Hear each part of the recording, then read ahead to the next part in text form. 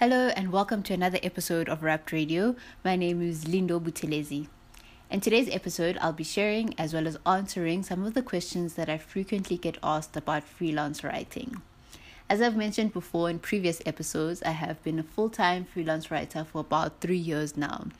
And the most common and pressing question that I've heard over the past years is, how do you get those jobs? So I've decided today to dedicate this episode to answering that big question in more detail than I usually do, and also share and answer some of the follow-up questions to the big question.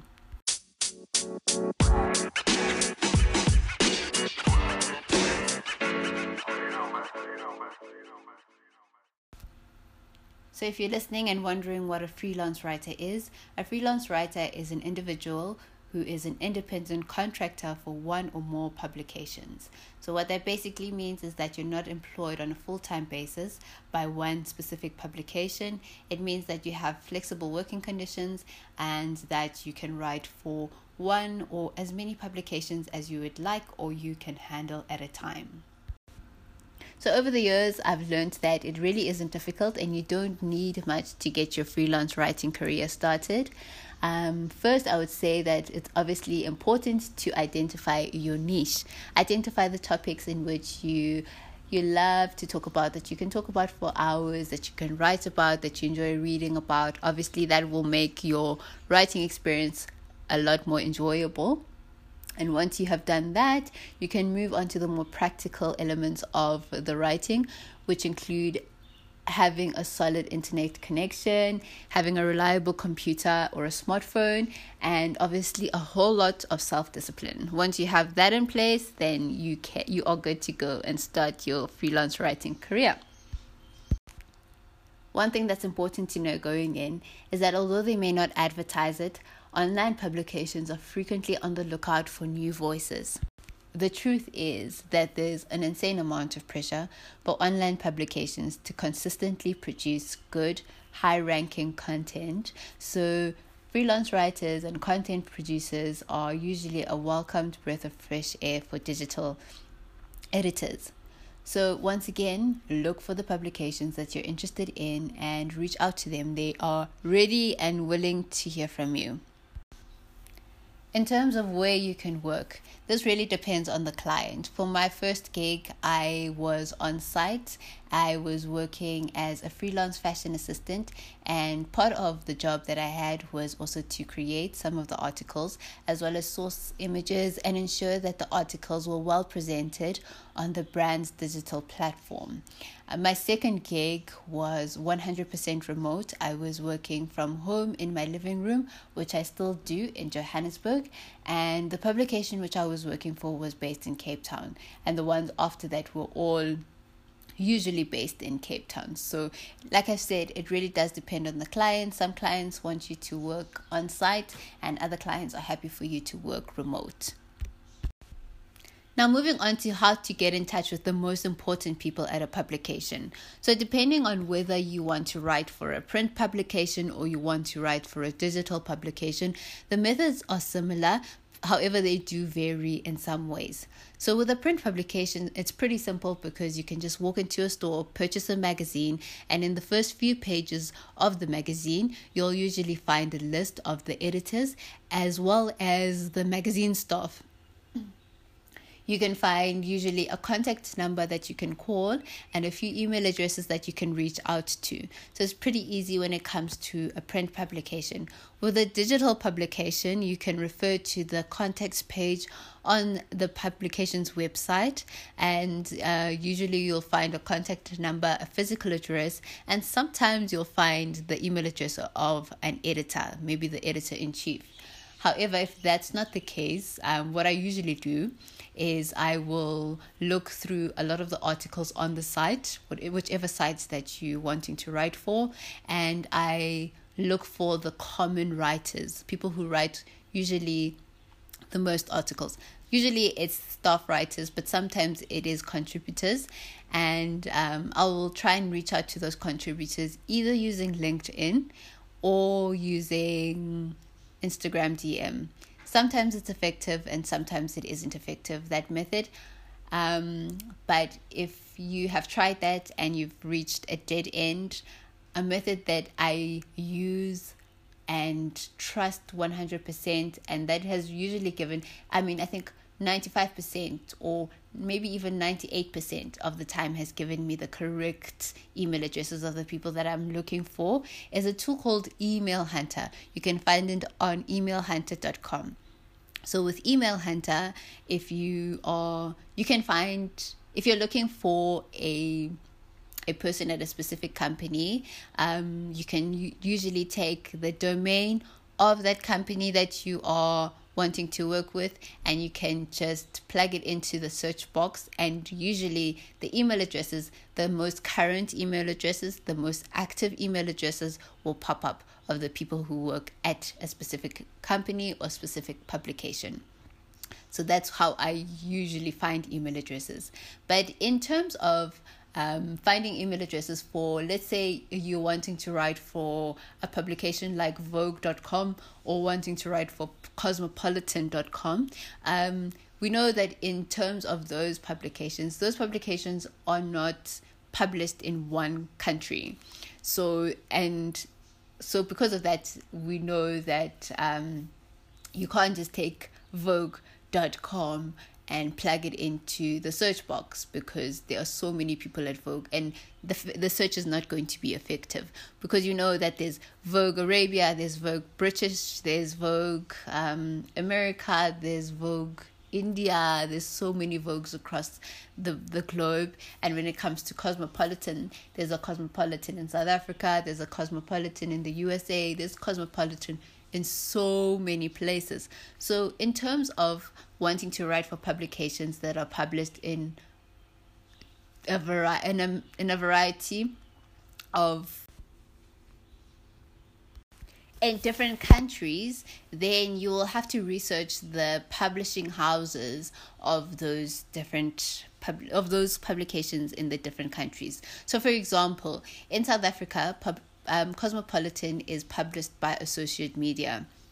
So you'll probably have to type in Associate Media, plug in associatemedia.co.za and plug it into the search box of Email Hunter, and then you will see the most active, you'll get a result of the most active, the most current email addresses of the people who work for Associate Media. You'll obviously have to do the research on who the editors of Cosmopolitan are, so that you know when you're searching through the list who the people that you're wanting to get in touch with are.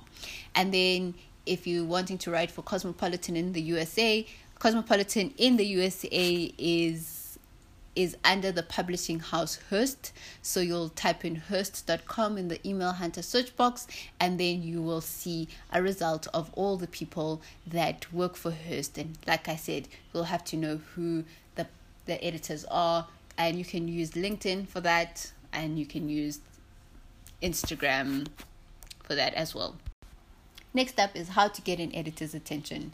Editors are very busy people who usually move from meeting to meeting, event to event. And one thing that I've learned is that a little persistence can go a long way. I usually have to send between 2 to 7 emails to get an editor's attention.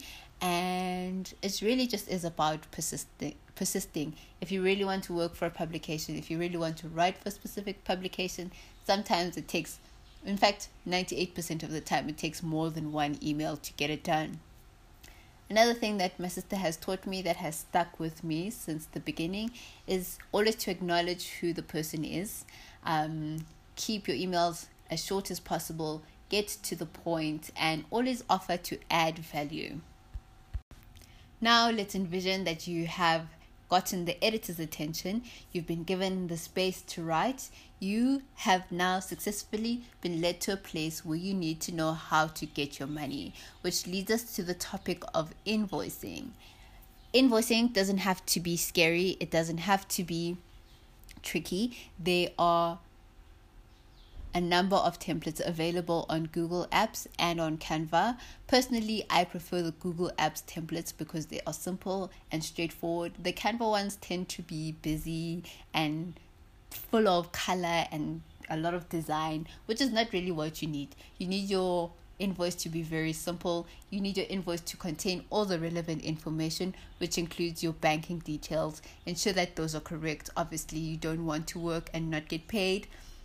Secondly, you want your tax number to be visible. You want to number all your invoices, so just to keep a good track of your invoice and your invoicing and your admin. You want your physical address to appear on your invoice. You also want to invoice correctly. You want to have your rate clearly seen, clearly visible, and you want obviously the rate to be correct. So that's the most important thing, that has to be on your invoice. Your invoice doesn't have to be pretty, but if you are adamant that you want a very colorful and sleek design, then Canva is a great place to look for one of those invoice templates.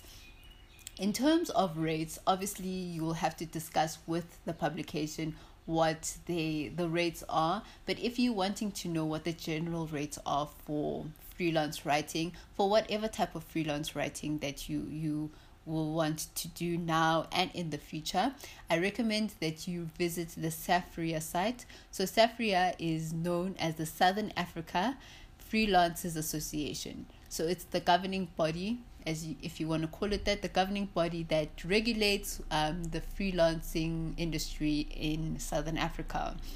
So there you can download a PDF with the rates of what people charge for copywriting, for script writing, for advertorials, for article writing, for all sorts of writing that is done, and you can check there. There's also a lot of other things that you can check on the SAFRIA site. You can look at the resources that they offer. There are tips and tricks to how to win in this industry of freelancing. You can post a job. You can join the membership, the SAFRIA membership.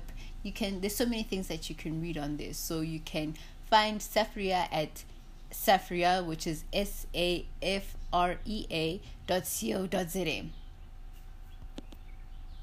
So now that you know where you can work when you freelance, how you can contact and get the attention of editors, I'm going to be sharing with you where you can start looking to find work. There are great resources to help you find work all across Facebook and Twitter, but I'll be sharing some of the Facebook groups that I like, Facebook groups and pages. One Facebook group that I am a part of is called The Resource, which is exclusively for advertising, media, PR, and film professionals. On this group, you can post your services, and you can also apply for positions that are posted on usually an hourly basis. There's another page that I like, which is called Freelance Cape Town. Freelance Cape Town doesn't just post writing gigs, it posts a lot of freelance gigs that you can apply for. But when in terms of writing, don't let the Cape Town part deter you from applying for the positions, because like I've said, a lot of writing positions can be remote. Another platform that I recently found and I'm enjoying at the moment is No Sweat Work. No Sweat Work is a South African website where you can sign up to receive briefs on freelance positions and also permanent positions. You can find No Sweat Work at nosweatwork.co.za. And if you're looking to level up and start working and getting international gigs, a good site to check out is Writers in Charge. Writers in Charge you can find at writersincharge.com.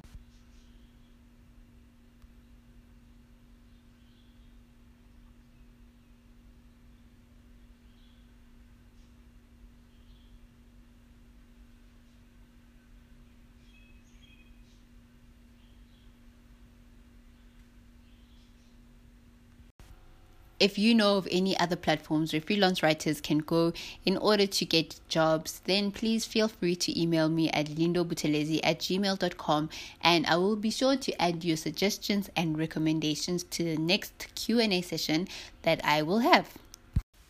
Thank you for listening. Please remember to rate this episode and to subscribe to the podcast for episode updates. Otherwise, you can follow me on Instagram at lindo_butelezi, and I'll catch you on the next one.